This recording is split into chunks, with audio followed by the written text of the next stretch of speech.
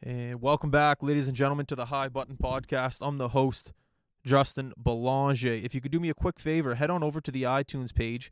Go to the comment section. There's a section where you can leave some stars, 5 stars, 4 stars. You can even leave 3 stars if you want to be rude about it. And also leave a little comment. Let me know what you think about the podcast. Let me know some of the guests you like, maybe some guests you didn't like. We're trying to move in the right direction, and we're trying to have you aboard with us. The more our listeners interact with us, the more we're going to be able to create content and have more podcast guests that work into your favor and that you like. So, yeah, do me a quick favor. Head on over. Give us 5 stars. Just go for it. It's a 5-star podcast. What more do you want? 5 star. I got the cameras. I got the mics. You got tables, chairs. It's 5 star. And then, leave a comment. Let me know what you think. It doesn't even have to really be on the iTunes page. You could do it on Twitter, Facebook, Instagram, YouTube. We even got the old TikTok there. So you can do it any social media platform we have. And like I said, it's just great to be able to interact with our listeners, and it gives us a better idea of who's listening, who's out there, what part of the world you're from. It's exciting stuff. So, I appreciate that very much. Today on the High Button Podcast, we have Trevor Stienburg. Trevor was the head coach at the St. Mary's University men's hockey team for the past 23 years. He retired 2 years ago. 23 years. I'm pretty sure that there's people listening to this podcast that aren't even 23 years of age. So sit down and think about that for a second. Quite remarkable. Trevor was also drafted by the Quebec Nordiques in the 1984 NHL entry draft. He was drafted in the first round, 15th overall, by the Quebec Nordiques. He also played some time here in Halifax, playing for the Halifax Citadels in the AHL. Also, Trevor has a son who was drafted by Colorado, I think 2 years ago now, Matt Stienburg. I think it was 2 years ago. Me and Doodley were up at the draft in Vancouver when he got drafted, so that was a really exciting moment for the company and for his family. But strong hockey roots here in the HRM and really across Canada. Some of the teams that he coached with St. Mary's going on to win national championships. He's one of the most recognized coaches in this country. Now he is the scout for the Atlantic. Maybe it's the Maritime bubble, but I'm not too sure. I'll clear it up with him today. But he's the scout for the new NHL team, Seattle Kraken. I'm just going to say for the Atlantic provinces. If there's anyone out there that knows the game of hockey and knows how to work with young people that are about to go pro, it's Trevor Stienburg. Look at all the people that he's, that have come out of his system that have gone on to go pro. So it's a great opportunity for him post-retirement. I'm excited to talk to him. I'm also excited to talk to him about the challenges of being a scout. I couldn't imagine being in the NHL trying to scout right now.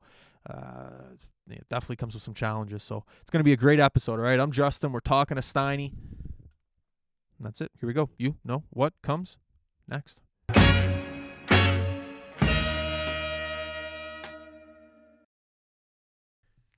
All right, Steiny, we're going. How are you? Good. How are you doing? I'm doing very well, thank you. You couldn't stay retired, eh? You had to jump back into the game. You just couldn't stay put. Well, I'm using it. They dragged me back in because I didn't expect this. I didn't expect it at all. It was actually all just because of COVID with the bubble and Mike Dawson, an old name from the past, one of my players that came my first year from Acadia to take his MBA. He's been in pro scouting, so he's with Seattle, and they asked if he knew anybody, and thank God they didn't do too many reference checks. That's when I think of a scout right now, I think of one of the hardest jobs in hockey. And whenever we have young guys come on the show and we talk about the NHL draft next year, there's like a couple names that pop up, but for the most part, it's kind of we're all just shooting the shit because nobody really knows who's who. Nobody knows what's going on in other parts of the world, but that's your job. It must, in my history of hearing what's happening, it must be very difficult for what you're doing right now.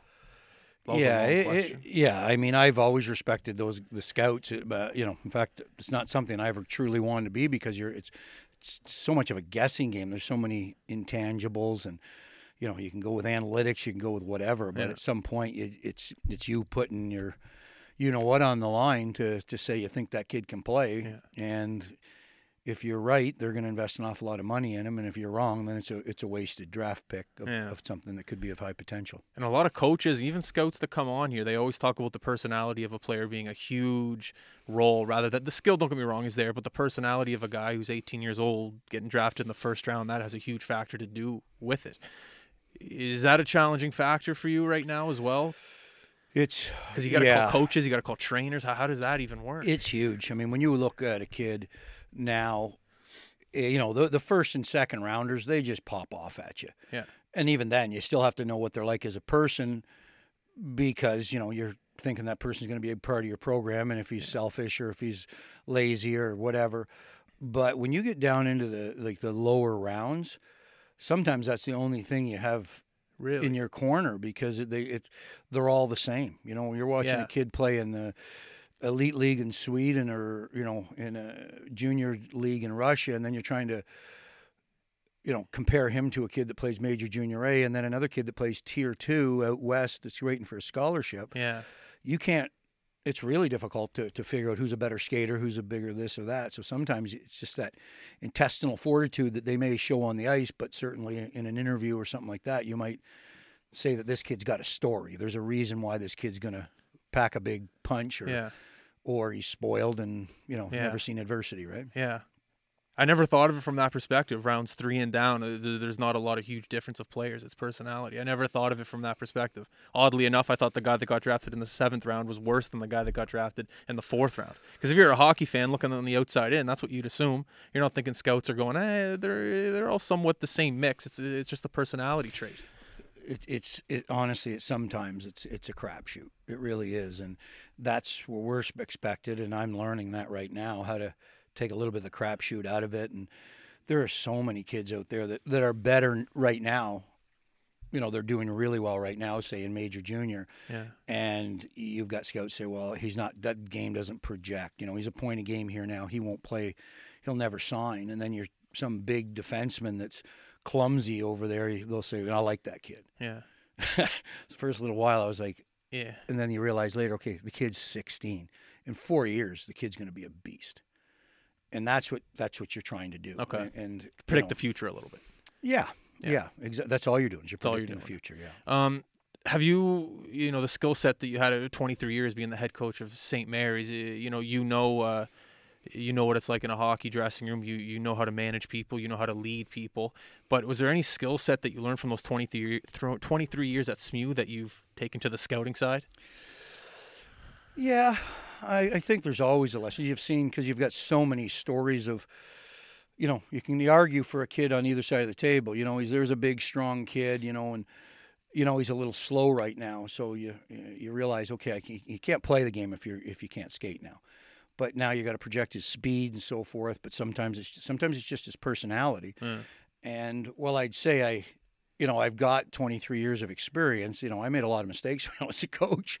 I don't think you have to scratch that surface too far to get some answers. But I more mean that you just learn from all your mistakes. So you're making mistakes right now. Is what I'm guaranteed. Like, I know I've made some now, but to say that, nobody knows for another 4 years and if you've made a mistake. Oh, Truly. Yeah, that's interesting. Yeah, that's a good point. Yeah, so I've had some issues with players that I didn't think worked hard or this or that, and I wouldn't say I gave up, but I certainly gave them a harder time than I did players that worked their rear ends off and just didn't have the talent right, because I don't really think it's what what potential you have to give to your team, and not just what you give. If you've got more to give it. Is there any advice that you're taking from someone else within the Seattle organization, or just anyone across hockey right now? Because I'm sure you've had tons of advice given to you as a coach, but as a scout, has anyone given you advice? Talk to his dad, see if his dad's a dick. Is there anything like that? Little tips you picked up? They ask for everything. Yeah. They ask for everything. And I. There's guys right now that I would go to bat for that are in the Maritimes here right now that didn't get drafted, because I know deep down they'll do anything. They got it, man. Yeah. They got it. Yeah. Who were we just talking about this year? He's playing for not Hershey, but he's playing the American League now. He just got his first game. Was Liam Shane Bowers. I just can't believe he's in the A for Colorado. Yeah, he played his first game the other day, and Brennan Saunier. Did he play his first game? Their coach I phoned his coach up, who I played with. He played here, Scott Gordon. No way. Scott Gordon is a coach there. I phoned Scott Gordon up and said, do your homework on this kid. He's a good player. He'll do anything. He'll do anything for the team. He did a little research on him. He said, can't promise anything. And he just sent me a text 2 days ago, said he played his first game. Get the fuck And he did out, yeah. And he's... Sans, if you're listening, buddy, congrats. I'm sorry I didn't know. That's awesome, man. Yeah, and you know something? I say congrats too, because Son's a guy like that he makes more sacrifice than anybody. He's a $180. He fights anybody. He does everything it takes, and that's why I guess you kind of think is if you could put that into some of these kids, if the kids only knew that that's the difference in them being drafted or not drafted or going in the 4th round or the 2nd round. Yeah, is just that intestinal fortitude or that commitment level to do the things that they don't want to do. Yeah, the uglier things of the game. That can get them up the ladder, but everybody wants to practice what they're good at, right? Yeah, that's a good point. You know, it's a dying breed, Sans, being able to go through adversity and get to that point of where he's at now. I'm sitting here in shock. I can't believe that. That's awesome. American Hockey League, That's man. fun. He was doing great, and I think... Did you listen to the podcast we did with, Sean O'Brien, Liam O'Brien's dad? Did you listen to that one? I listened to a little bit of it. I'm such a fan. I'm a big fan of Sean, but what Liam's done is just carved himself out. He is what everybody thinks he is. He's an unbelievable guy. He's a good human being. You see what he does with charity. You see what he does in his communities. That's his mom and dad and so forth like that. And then I don't know where he gets that competitive and the toughness from. Yeah. When I say that, I say it is respectfully. This kid is a beast, and he's just done it for years. It's got him into the NHL at times when most people thought that he would be a marginal university player maybe. Yeah. So, there's a guy right there most people wouldn't have drafted. Yeah. But he's there, and he's been there for a long time. He has. He's a depth player. He's been a professional hockey player for almost 10 years now. He's been there. Oh, and he's made an impact too. Yeah. Yeah. I wanted to ask about Ron Francis. He's the GM of Kraken. And Kraken, did I pronounce it correctly? Kraken? Yeah. Kraken. Seattle Kraken.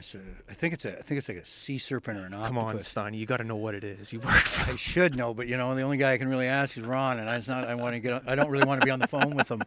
Well, that was my question. What does he do? Does he hand out a pamphlet? Like, all right, listen, boys, because there's been no games played for Seattle. There's no identity. Do you think in Ron's head he has an identity of what the team's going to represent, or is it Vegas? Let's bring these guys in and see what we have type thing. Is there a plan, or is it a? They have a plan 100%. They don't always let us in on it, but they're pretty good guys that way. Because there's Dawson, there's Robert Cron, who just had a real good podcast. Somewhere in the States where people couldn't understand how methodical the whole process was and so forth. So I'm not necessarily in on all of that, but they lean heavily on our opinion.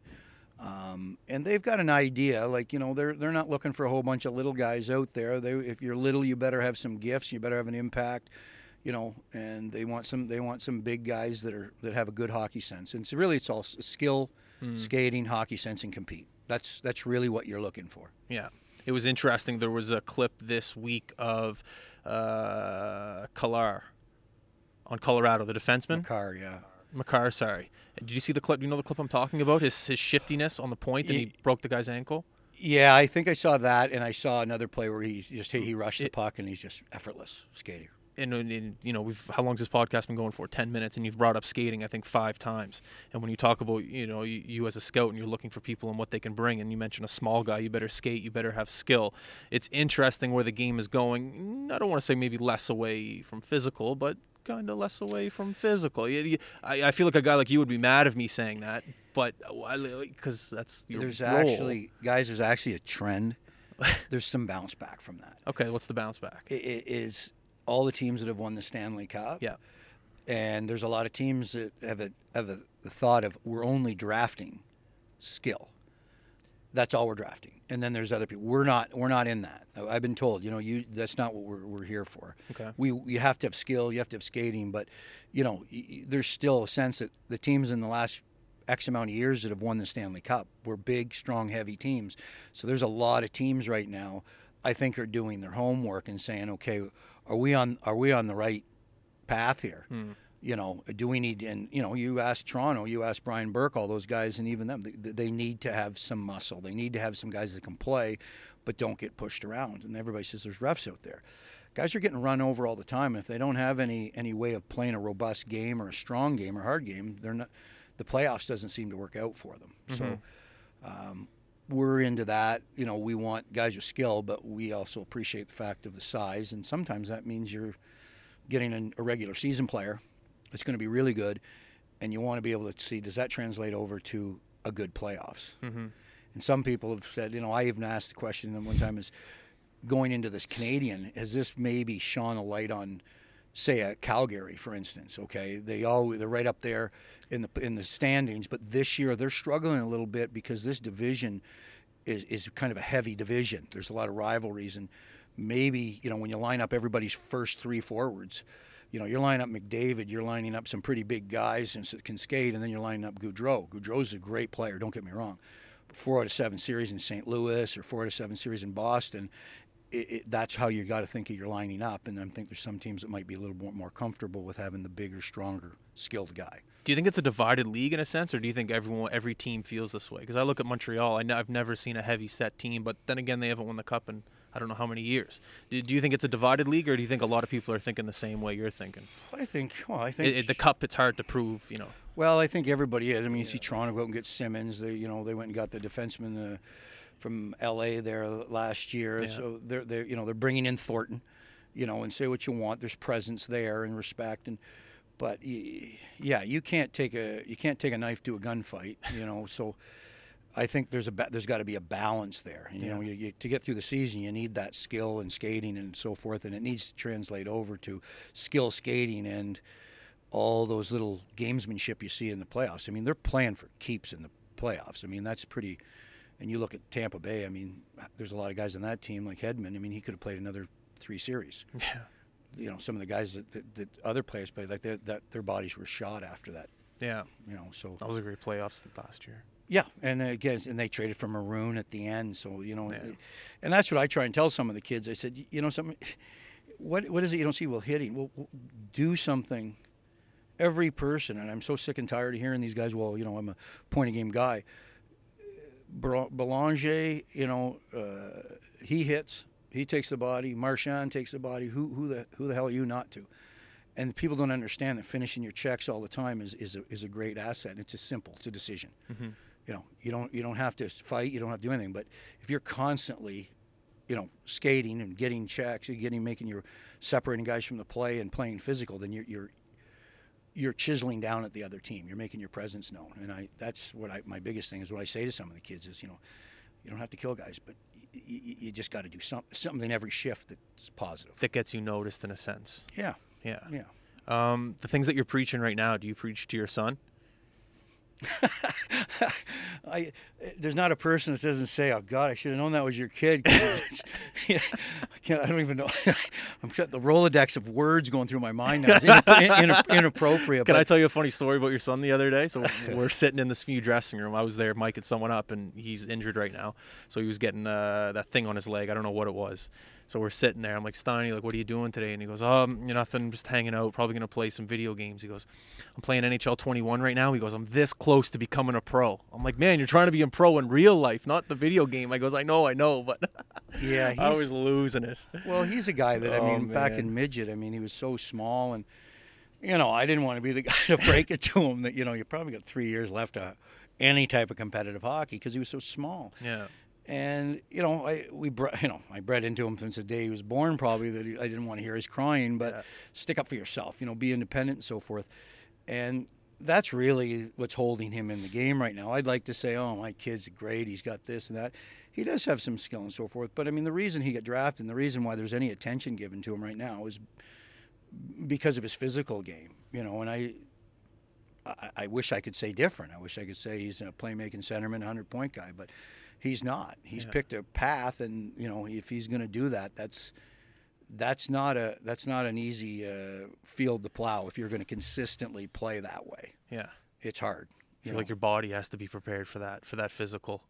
There's going to be guys looking for you all the time, but at the same time, I can honestly say that when I looked around, I said, how's this kid going to end up prolonging his career? And that's going to be his compete level. And so it just got, I have my own little way of motivating him. I'm sure you do. Yeah, but yeah, if you don't, stick up for yourself. It's a contact sport, and take advantage of that. Yeah. And that's the way it's pretty much gone. Now, he may be a little bit over that side but he's going to have to continue to do it if he wants to play. Yeah, it just comes down to being a difference maker. I like everything that you're saying about how scouts and how GMs are just looking to, as long as you're making a difference. You don't have to be putting up 20 goals a year. You don't have to be doing a goal scorer role, as long as you're able to adapt at each level. I feel like that's the biggest thing. Like, you probably experienced that at SMU. A guy comes from the OHL top line, puts up 40 goals, and maybe he's on your roster at SMU. He's on the fourth line. Maybe there's an attitude change, but I feel like it's those guys that are just able to adapt. That's the key word. It's adapt to their role. Yeah, there's been some kids that have come to St. Mary's that again, maybe I should have handled them better, but I just look at it, if you're, we forecheck, first guy down, take the body. If you're F1, you don't take the body. Whose fault's that? That's the way we play. If you don't want to do it, and there are guys that literally wonder why they've been, tossed aside or not looked at, and you think, well, it's not hard. You're easy to play against. Yeah. Make yourself hard to play against. It's hard to score goals. Well, there's so many other things you can do. Some guys would have 10 hits before they'd even get a shot on goal. Well, get those 10 hits. Get that. Play hard to get. Take time and space away. Do all those things. Yeah. And if you get everybody doing that, it's crazy what you can accomplish. And I think that's what we've been kind of proud of at St. Mary's. We've gone into some series where we weren't the favorite, but the guys, and we had good leadership in the room and so forth, they were able to kind of say, guys, set everything aside. We need everybody on the same page, play in the same way. Yeah. And that's the only way, I think. Do you think the style of coaching has changed from when you coach to now? When I talk to, minor hockey league coaches, they say, when you're in the room, you have to have that censorship. You can't be saying certain things. And when I think back to my Pee-wee band and midget days, there was definitely times where, you got to let a guy know how you feel. Do you find, when you coached, you were in the right era for your time and your coaching style? Or do you think that you could still be doing it right now in today's game? I think I could have been, I'm a bit much at times, but part of that, I'd like to think that for the most part, if a guy played hard, I could rip a strip off him and, within, look at him the next day or before he leaves practice, and, there could be a nod or something, let him know I just have to be like that. But, I'm not sure you can be quite as aggressive, and you really got to watch what you say, because there's a lot of things that are said and have been said in our era that, you don't mean any harm by, and it's just taken the wrong way, and that's certainly been something my players have joked about with me. But you got guys like me coming to mic up. You're like, Belanger's here again. Well, as soon as I see a mic, there's always guys that are going to have stories and so forth, and I don't profess to be the guy that was I was always caring, but I wasn't the guy that always came off easy, but I handpicked all the guys. I always felt that I had their best interests. But you got to push kids. I mean, you're talking about the kind of the volume of people that it takes that are get into having coaches, and then you're trying to make it to the last 0.01%. Sometimes they need a little bit more than they need a real reality of life. Not like intimidation, but a little intimidation. It's like, let's get going here. There's nothing wrong with intimidation. I don't think at that age. No, and I've said it, and I'm trying to pick. I've been angry at Matt, my own son. I'm trying to think of examples where it's not acceptable. Yeah, it's not acceptable behavior. It's not acceptable way to play. It's not this. You're going to be remembered by this. But yeah, I think that the coaching has changed. I think there's a lot of coaches now that are looking in their rearview mirrors a little bit. And I think it's the right way to go, because in general, you were talking about the masses. We're talking about how collectively a community and take care of their kids and so forth like that. But again, when you start getting up to these higher levels, I don't think anybody, you got to leave, gender, race, everything, all that out, and a lot of other things. But you can't let your true feelings not be heard if you're trying to help a kid. So I guess you have to kind of reinvent a way of presenting it, I guess. Has Noggs reached out to you at all and asked for advice in his role right now? Yeah. Oh, yeah. He has. Yeah. What are some questions he's asked you? but recruiting questions, what do you think of this player? Is this a good idea? This kind of a theme in practice. Cool.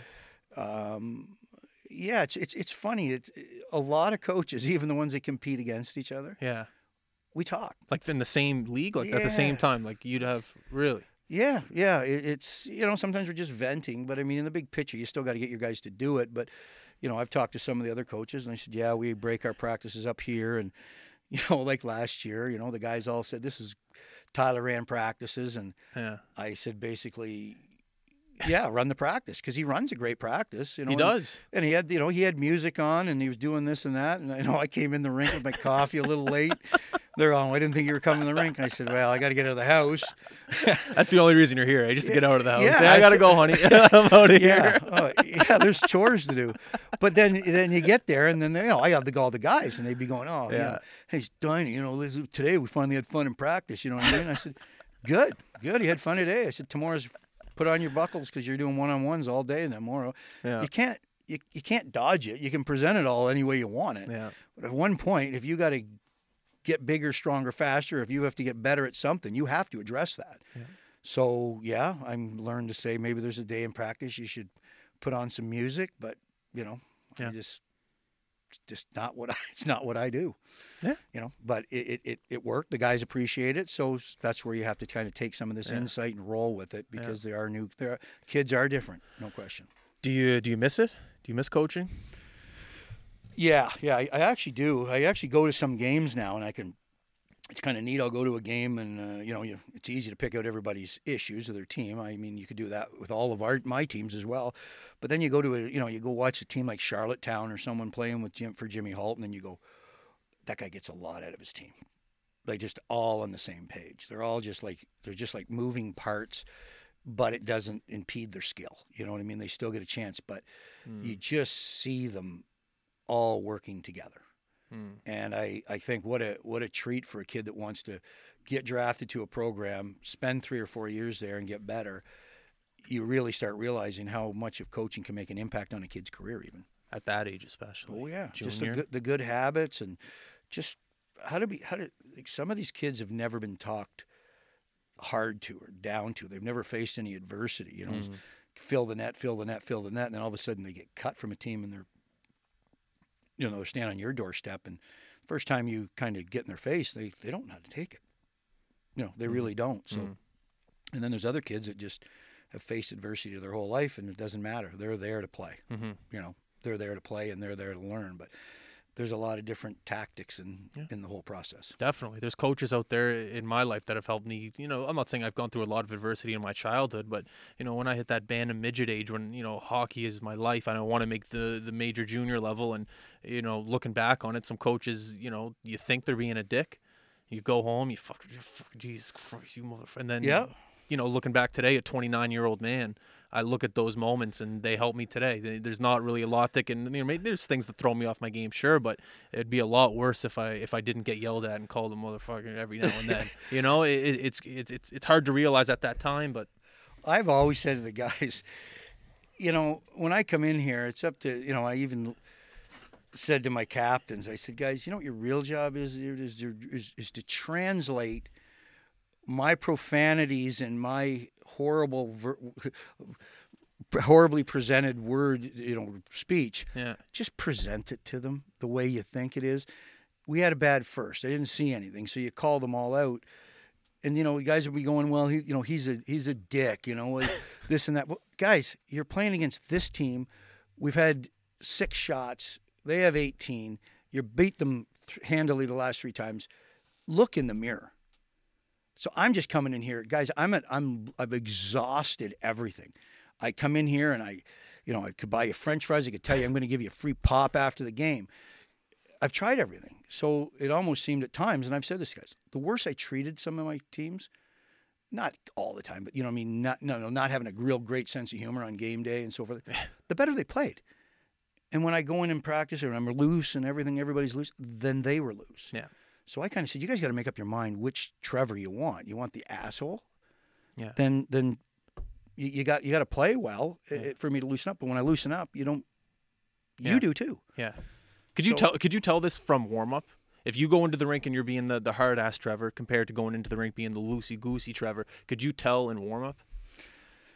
I have, Yeah. but can I say that was? But I also times I've thought, okay, these guys are really ripe for the picking, and we've come up with a really good effort too. So sometimes there's no rhyme or reason. But again, when collectively, if there's an 84 game schedule, in our case, a 30 game schedule, I guess my biggest thing was, and I had this at times, you didn't have to have 30, and then before the game, after the first half second, you didn't have to have 3 times 30, 90 pregame speeches to get your guys going. Oh, sorry. Because you got a dressing room of guys or a leadership in the dressing room that makes it unacceptable to have those. I shouldn't even get to me. Your captains, your leadership group should step in. And at times when I've had that, I felt we had a little bit of it last year. I felt that I could go in and say less because I really felt that dressing room wanted it, and they knew what they had to do. They knew they had a bad period. But there's other times when you'd have to go in and literally give them a period. They came the same way. You blast them. Yeah.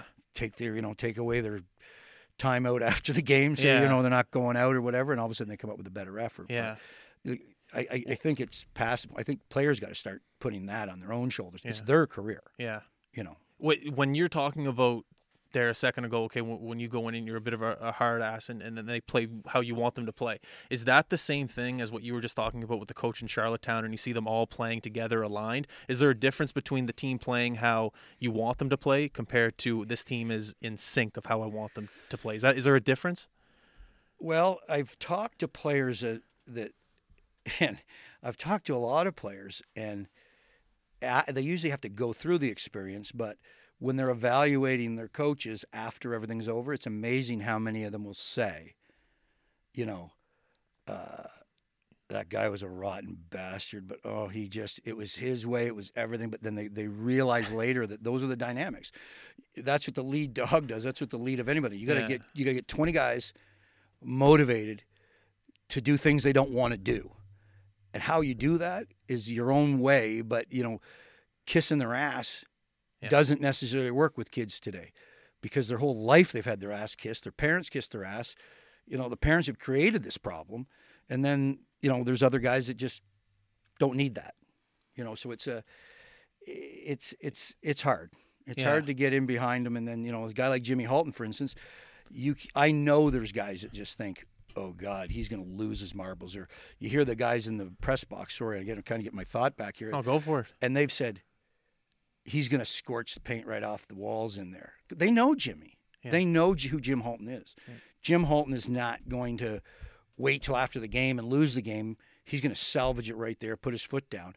So I'm sure there's guys that thought he is a hard ass, but it's not after they're done. They go, man, he was a good coach. And then they'll talk about the guy that was the great guy, and did you win anything? And they go, no. And then, what he used to say to you? Well, not much. He just leaned on the glass and nice try. Well, then guys realize, gee, that was a mistake. That's not who I wanted. At the time, they thought that's what they wanted. Yeah. But, I really do think you need to, again, make people do things they want to do in pursuit of that goal. And once they get the goal, they look back and go, gee, that wasn't the best ride there, but I feel really good about it. And if they fail at it easily, then maybe they'll look at that. But it's again, people, it's hard to focus on doing things that cause you short-term pain, thinking you're going to get long-term gain. It's like when you talk about this, I think of oddly enough, like an office experience, like, this company I'm trying to grow, I'm trying to motivate. It's interesting how the things that you can get away with, in a sport compared to an office setting. And I'm not saying you're in an office setting, but you're a scout. I'm sure you're sending tons of emails. You're trying to, get information from that guy in Sweden by Tuesday so you can look at it, so you can get it back to Jim Nolan. I don't know, anything like that. Yeah. But it's interesting how it's a lot more difficult to translate that passion and that line to the professional setting in an office. It's a lot different. At least I find. I can't yell at Mark right now and tell him to pick at the fuck. You know what I mean? I'm joking. Look, see what I mean? He gets mad. But when you can be like that, but I think it comes down to, like, I know right now that the leadership of a Ron Francis, and Robert Cron, and even the guy that my ex-player, Mike Dawson, who I have the utmost respect for, but I was his coach. I was a coach when he was a player. And I know that they don't have to tell me that. If Tell you if what? I don't, Tell you what? they don't have to sit me down and tell me, because these guys are at a level that if you don't do the job, you get fired. And It's a yet, privilege yeah, to be so, where you are. Yeah, so if you, if you took a kid in hockey and just cut him, why'd you cut? You'd have to communicate with him. Well, we're at a level right now, it's pretty clear what my job is to do. I have to know every Quebec League player like the back of my hand and be able to compare him to other guys. Well, they're nice to me, but I know for a fact I respect them. And if I don't get the job, if they fire me, after the draft and say, hey, we appreciate what you've done, or even if they just say we don't need you, I'll know in my mind, I'm going to say I didn't do a good enough job, but respect them because they treat me well. Okay. They give me every resource. Yeah. They give me every opportunity. You do whatever you got to do. So they've rid me of my excuses to fail. Yeah. So if I fail or don't do a good job, it's on me. And I think that, that's being a professional and that's being older. With the kids today, it's a little bit different. But the office setting, that can be like that. But in hockey, it just seems like it's got to be a little bit more aggressive. I like that answer. Yeah. Especially a lot of people that are in the business have played before. Like the NHL is such a small world, or not even NHL, the hockey community. Well, yeah, you can't compare an office to. That's what they're trying to do. I think everybody's trying to get to the point where when you go into a dressing room, it's an office setting. Yeah, exactly. And at that point, I don't want to even be involved with the game. Yeah. That's why guys play hockey, is to get out of that office setting, to be with the, whether it's, the girls are being with the girls and playing, and they can do what then guys can be with the guys. But there's got to be that element of. That's why you go to the NHL, so you don't have to sit in an office. That's why you can dye your hair blonde. That's why you can do all these crazy shit. That's why that's the perk. Yeah, you don't at the pro level. You don't have to be on your best behavior. You're playing a pro sport. People are paying for you to hit, in hockey, maybe to fight, to compete, to run, to overpower the opponent and so forth. It's not an office setting, but they're trying, in the world today, everybody's trying to bring it in to be like that. And that's what's going to hurt, I think. I had this conversation, I think with my grandfather, maybe 3 years ago. Maybe it was my dad. I forget who it was. And it's kind of a knock to our business about the NHL and how, and to a point, I agree with whoever, I think it was my dad who was saying it. There's too many cameras and there's too many mics and there's not enough privacy in the NHL. And I get my business. I like to go behind the scenes. I like to mic up guys. I love to do all this stuff because it builds influence and it's a great business model. But I think in some aspects I kind of agree with there's a little bit too much. What do you think about that? 100%. You're telling me that these guys collectively, social media is. But I'm not talking about social media. Yeah. Maybe I am a little. Well, but I know just exactly mean if what a guy's in his dressing room, and says something and the media hear it, like there could be an interview going on over by the guy's stall and, some other guy says something, happens to be on the picked up. That to me is completely unfair. I mean, it's like going into your sanctum and everything you say in here, turn the mics off. Well, if the mics didn't turn on and you said something that was a little offside to your buddy, do you deserve to fry publicly for it? But that's the fear for a lot of the athletes. I mean, these athletes are, they're nervous, and because like you say, everybody just wants a story on them. There's got to be some safe place for them. I remember watching the Montreal Canadiens actually had a great show. I think it was called 24. What was it? 24CH. Yep. Great show. And there's a couple scenes where Prest, he gets a concussion and he has to go back into the room to get his teeth looked at or something for his jaw, and the camera's right there. And I remember that was one of the incidents. I was like, wow, the camera's right there. Same thing, Gallagher had his thumb almost chopped off, camera right there. And I was just thinking, I was trying to put myself in his skates. Like, what would my reaction be? Would I be nervous to say, get the fuck out of here because Montreal might trade me or, think wrongly of me because I don't want the camera in here? Or what would be running through my head? I try to put myself in that situation. It just didn't feel, I don't know. I look at the politics that you've seen gone on here with the U.S. and everything, and you can see that it doesn't matter what side of the table you sit on. You voice your opinion, you get attacked. Yeah. So it's not fun when you're in the limelight. You know what I mean? Like, I get thrown out of a couple games last year, and I got everybody knows. Like I'm answering to my mom, I'm answering to my aunt, I'm answering my buddies down in the, that are phoning up. What'd you do, stupid Steiny again, right? What'd you do? I'm going, how does everybody know? But it just does. Every mistake you made is out there. Yeah. And it's certainly a different life. I mean, you even go and look at a kid's Facebook page. Yeah. And if every time you look at a Facebook, a kid's crushing 12 beers, you may want to stay away from them. Right? Have you done that? Have you looked? I've looked at everything, and I when I scratch, I mean, I'm being paid, so I'm going to get the answers no matter what. I mean, I'm not going to take your name forward if I don't know exactly what you're like, and make sure there's no bad habits there and so forth, and what you really like. And it doesn't always have to be an incident either. It doesn't have to be the kid's doing this or doing that. It's just, what type of kid is he? Yeah. And there's a lot of people that don't. There's a lot of teams that don't believe as much in the interview, and I know that these guys do. Though they do. They basically will say, if you don't take this kid out for dinner, no draft. Oh, yeah. Basically, they're saying, I need you to. You're going to bat for him. Yeah. And that's really your strength. Like there's, we've got I bring up a kid like Henman didn't get signed. I question that. It's not, but I like the player. He's got hockey written all over him, hockey player written all over him. And, I think you can say, I know that kid. So if there's any chance for me to ever go to bat for him, I would, because I love the way he plays hockey. I know him as a person. I know that if you do vouch for him, a kid like that, he's going to wear that. Every day he's going to sit down here and go, people did a favor for me to get me here. I'm not going to let them down. I want this. And then there's other kids that just go, hey, it's cool. I got to try out. And, that's it. So, yeah, you got to know your people. Do you think that your relationship, how long have you been playing hockey for? I don't even, coaching, how many 50, years? I'm pretty much 55 now. So you probably know everyone in the game.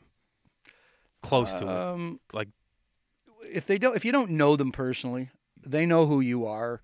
There's a lot of guys that I say, I've never met him, but you don't have to. I know enough about him to know he's a good coach to go to, or what he's like. People talk, and it's people get reputations. I'm not saying you should stick to that, but usually where there's smoke, there's fire.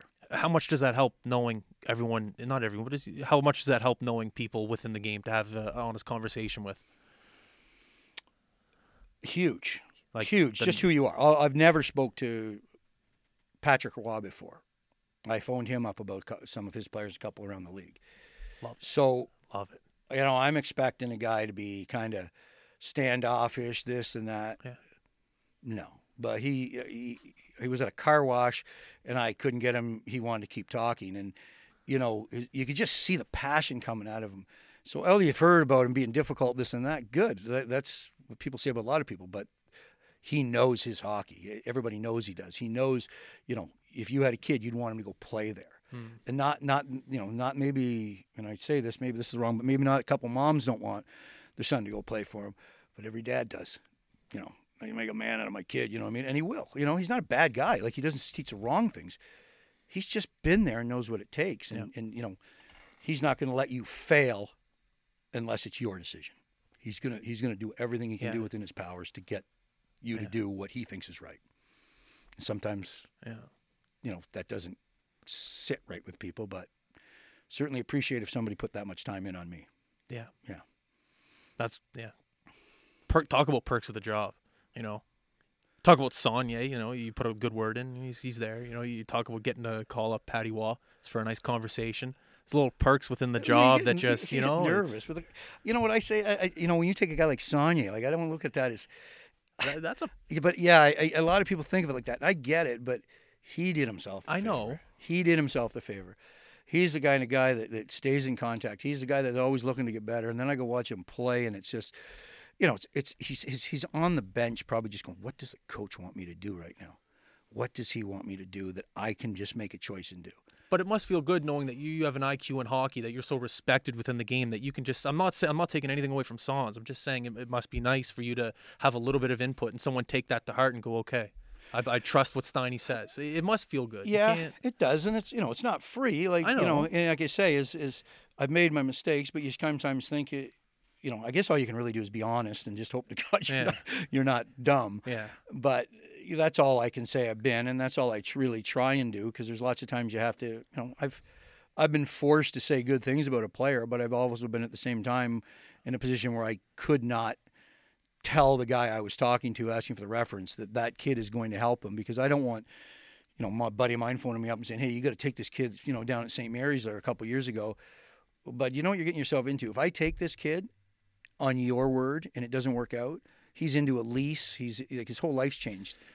Never and then thought of it's that. funny when you say that. Then the guy will go, well, he made me not a first, but he'll be a good depth player. Well, by the time the conversation's down, you're just going, I can't take this kid. Yeah. And he thinks he might be a little bit mean, not doing him a favor, but, you're saving a whole lot of heartache. I never thought of that. You might have kids, a wife. I never thought of that. That's true.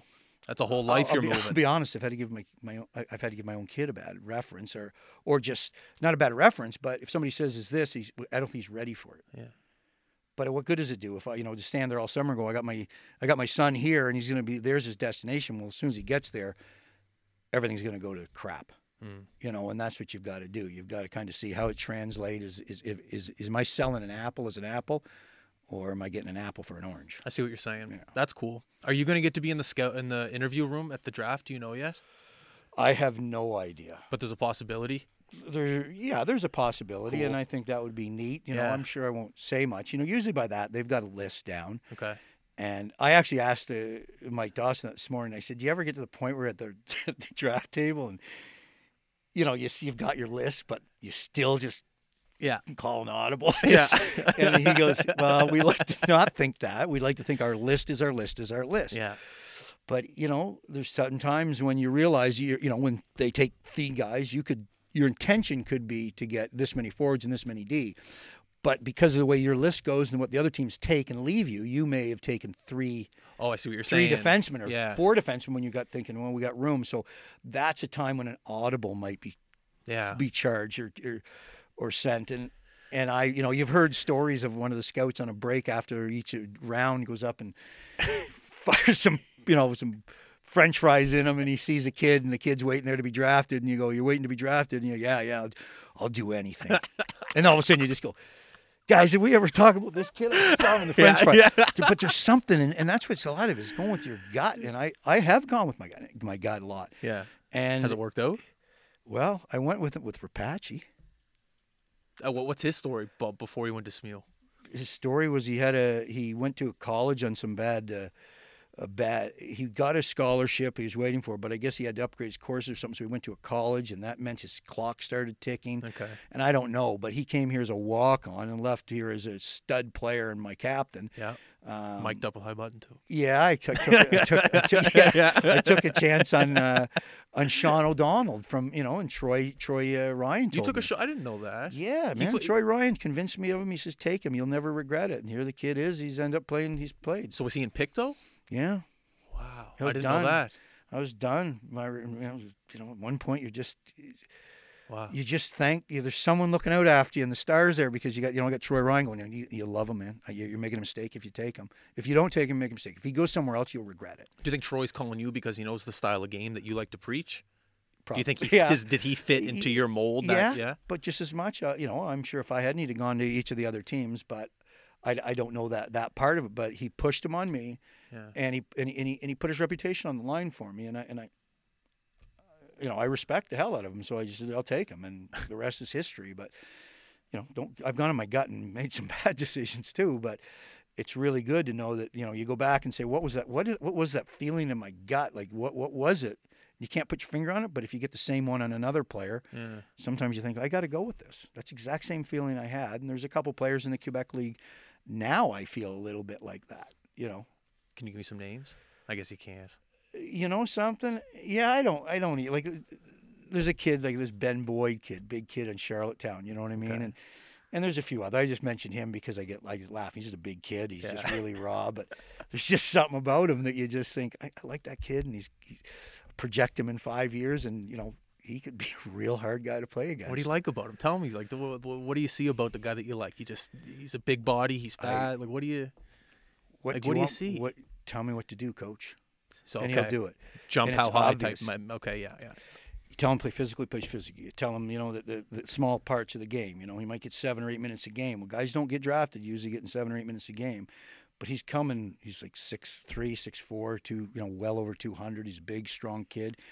And I think people automatically just get into a think, oh, he's not very good. He's big. He's slow. He's dumb.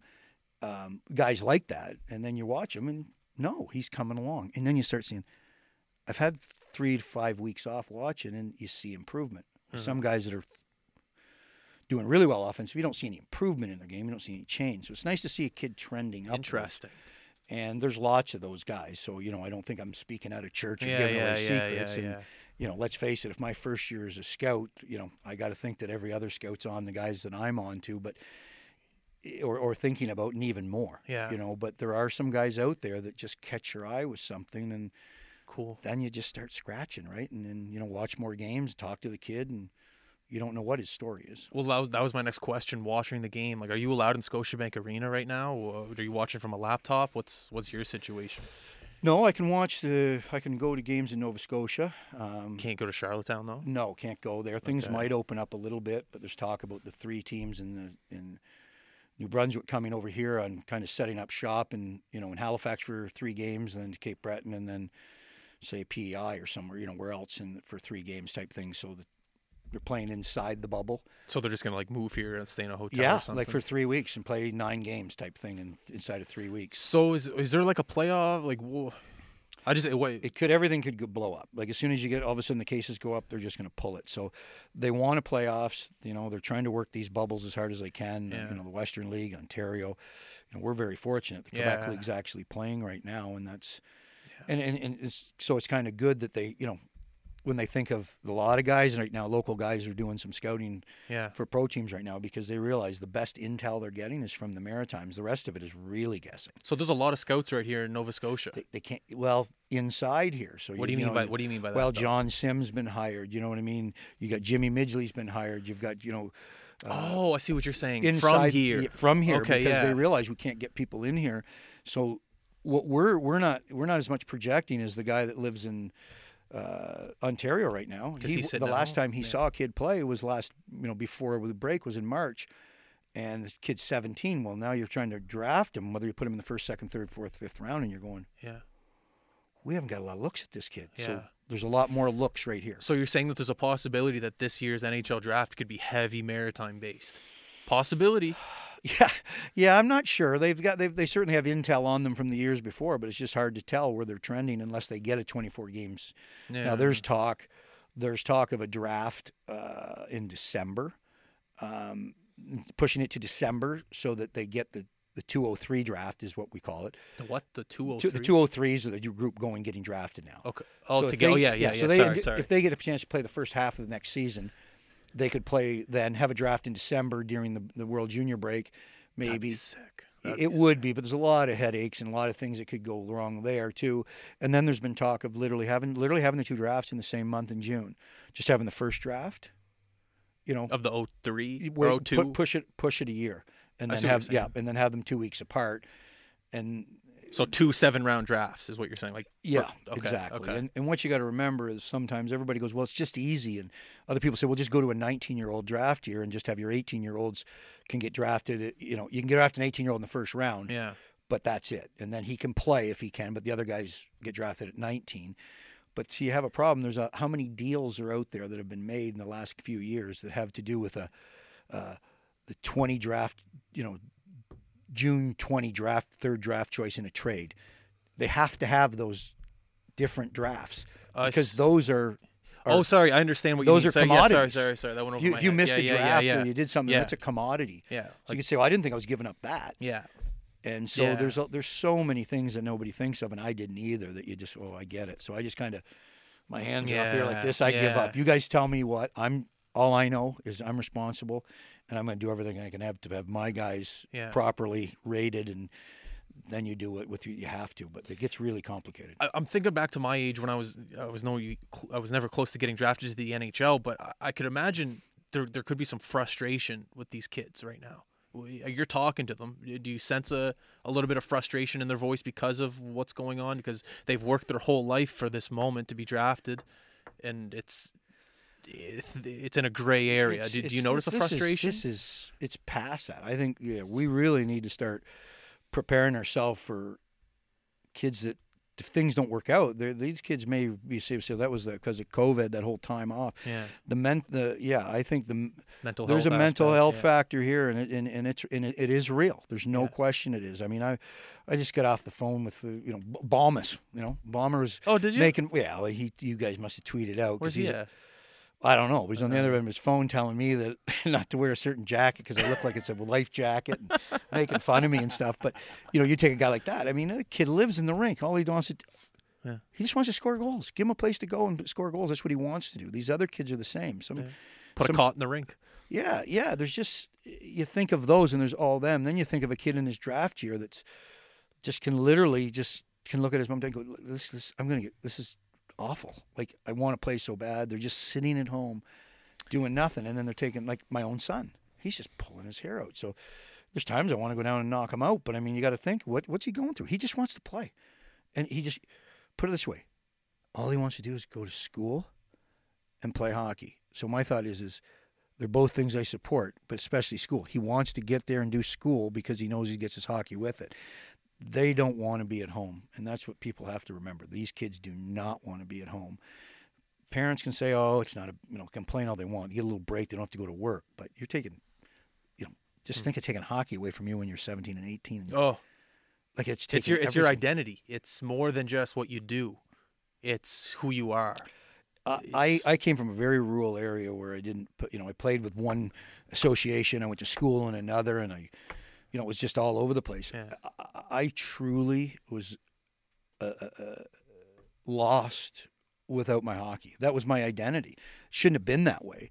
But I mean, I was just nobody when I went to, started going to high school. I'm in there. I'm just this little tiny guy at that point in my life. And, nobody knew anything. But, hey, you're a hockey player. You play for this. Yeah, it gave you something. Yeah.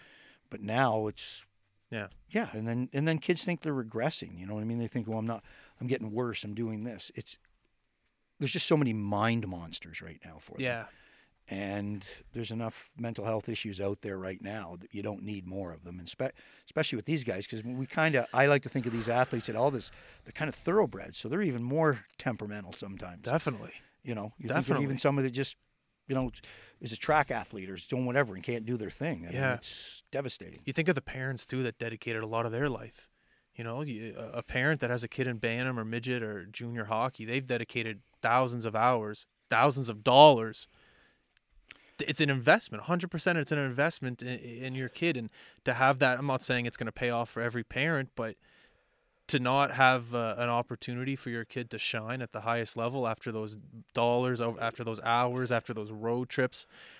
You look. I don't know if you're heavy on Twitter, but Twitter's a garbage can on fire right now when it comes to hockey parents and in a lot of aspects of that. There's a lot of frustrated people that aren't being heard. Yeah, I can tell you that I've had people. Well, we don't need to mention their name, but I mean, they've had a kid in hockey and their kid got hurt, and it was a big injury, and the kid was all right. The parents were just crushed. I mean, they know that they have got damage protection. They know that their kid's disappointed. Everything they threw in, even a little selfish, but your son is your son, your daughter's your daughter. You do everything you can do to have them have that hobby that keeps them, young and positive and so forth. And when you see that taken away, you just got to look for signs. You're almost looking for signs of, is this kid depressed? How's he handling it and stuff? So it's really hard. Yeah. When you talk about identity as a hockey player, and you said when you left and you lost that identity, did you find that when you were done at SMU, transitioning to Seattle, was there a little period of there, I need that identity, I need to be back in the game? Was there a little bit of that there?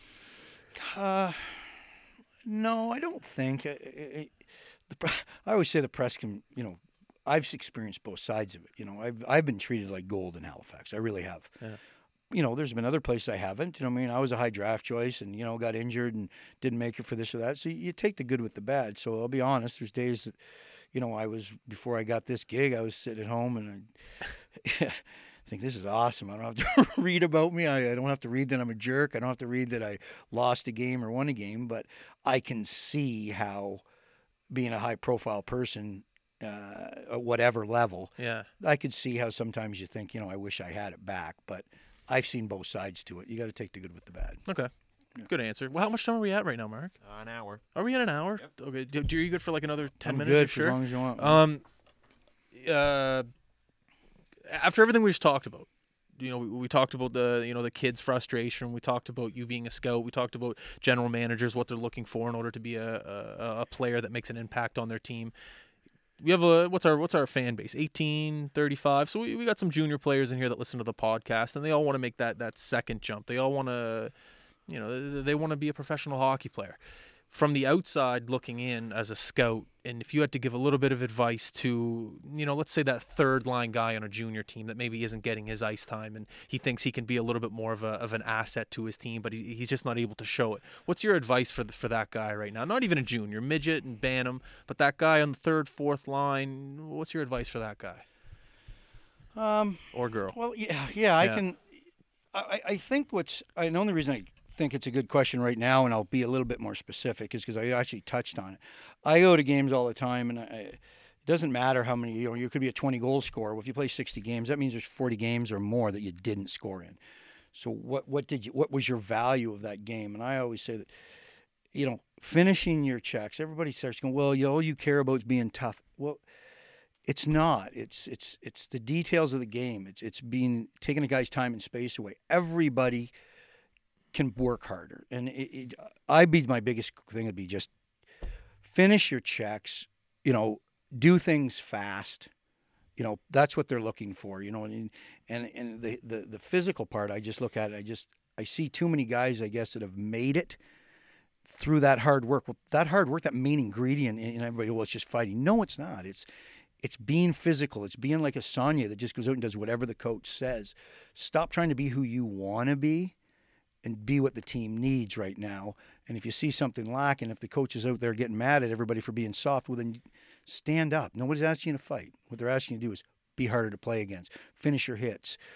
Put more into your forechecks and your back checks. Kids will come back and go pissed off because they didn't play. And you just there's your in-stat. Yeah. Your legs are straight in the neutral ice. You don't work. You don't forecheck. You don't back check. What do?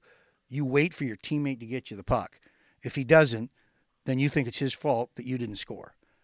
So I'm really firm in that fact. Everybody can play a fairly physical game. Everybody can pressure. And that's what I think. That's what the game's about. Can you give a guy in the NHL right now, maybe the style of game that you're talking about, maybe someone listening can watch more of their games and the style that they play? Is there anyone in the NHL that you can think of? Well, I always use the Bergeron. Because I think let's take. Are you as good as Bergeron? Well, no. Okay, well, no. Okay, well, then I want you to watch him tonight, and I guarantee you, he doesn't go down, with one stick in his hand on his forecheck. He's a superstar. He's going to be a Hall of Famer. He's down hard, and he gets a lot of points. He's down. He takes the body. He competes. If you get goals out of that, that's great. But if you don't get goals, you get a momentum. You become an energy player. You become, somebody that provides momentum and can take minutes away. But if you're going to stand around, you can't have everybody that just wants to pile the wood and just everybody score the goals. So try and create something that's different that coaches want. And 9 times out of 10, that for me is just playing really intense, being hard to play against. And I think everybody can be hard to play against. I don't think everybody can be a good fighter, and that's not where we're going with this. But there's nothing pisses me off more than watch a kid like a seagull, guy gives him a head fake and, he goes off in the other direction, guy stays there with the puck. I mean, you could have had your whole team behind you. All you need to do is level that guy, create a turnover. Instead, you're out of position for F1, and now they're marching up the ice in a 5-on-4. And you wonder what you can do. But they don't want to take that information, a lot of them. So I don't know if that helps, but I say it to my own kid till I'm blue in the face, and, there's games that he'll do all right, but I'll say, you're a bit of a seagull, bud, a couple times, right? Just a couple of flybys, it's ducks and eagles. That's all right. Steiny, you're the man. Thanks for coming on here, dropping some knowledge. I appreciate it. I want to give a shout out to the killer. Well, I just wanted to say that it can't be on TV, but yeah, Kevin Kaminsky is a legend in this town, and he's sent me his killer T-shirt, Killer Hockey 23. But there's a guy right there that made himself a hockey player and made himself an NHL hockey player through nothing but courage. No. He's not an athletic guy. I can probably sit here and make fun of him. The worst body in hockey, but he fought every tough guy. He was everybody's favorite, and he probably extended his time in every organization just because when you looked across the room, you looked at a guy like Kevin Kaminski and you said, I hate to say it, he'll do more than any human possible to win this game. He'll sacrifice more than anything. Doesn't matter. And that's what he was like. Every single day that he showed up at the rink, that's what he was like. So love it. That's what the team's built on. Love it. All right, Steiny, thanks again for joining the show. I appreciate your time. My pleasure, man. All right, everyone listening, thank you very much for listening. Tuesday, beginning of the week, hump days tomorrow. Have fun, work hard. Listen to Steiny, work hard, be gritty, do anything to win. We're out. Peace.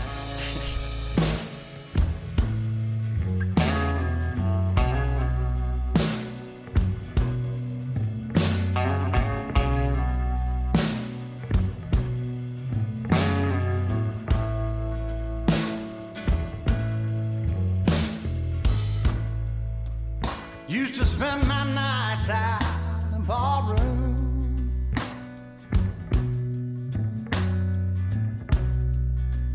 Liquor was the only love I'd known.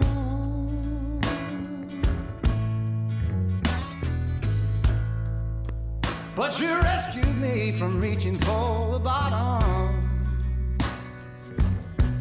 and brought me back, being too far gone. You're as smooth as Tennessee whiskey. You're as sweet as strawberry wine. You're as warm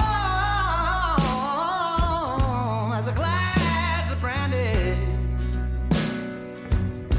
And honey, I stay strong on your love all the time.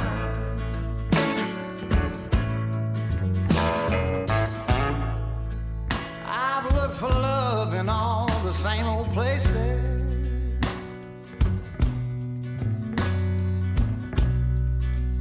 Found the bottom of the bottle's always dry.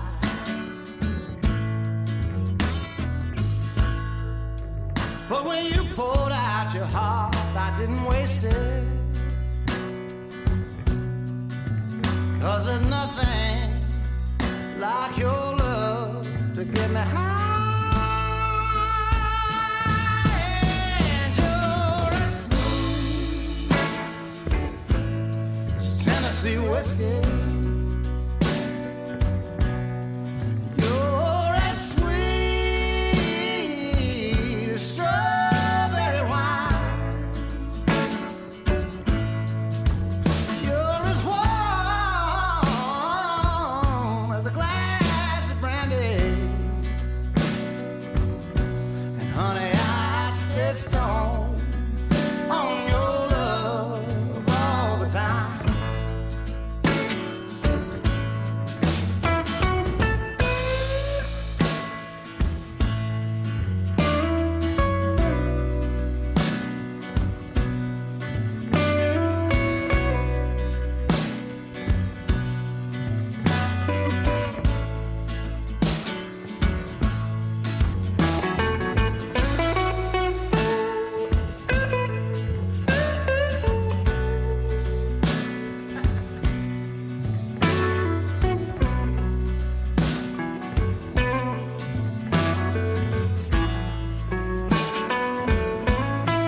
You're as smooth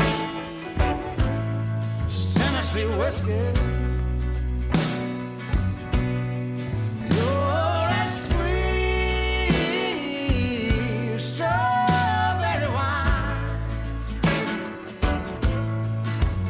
You're as warm as a glass of brandy. And honey, I stay strong on your love all the time. You're as smooth as Tennessee whiskey.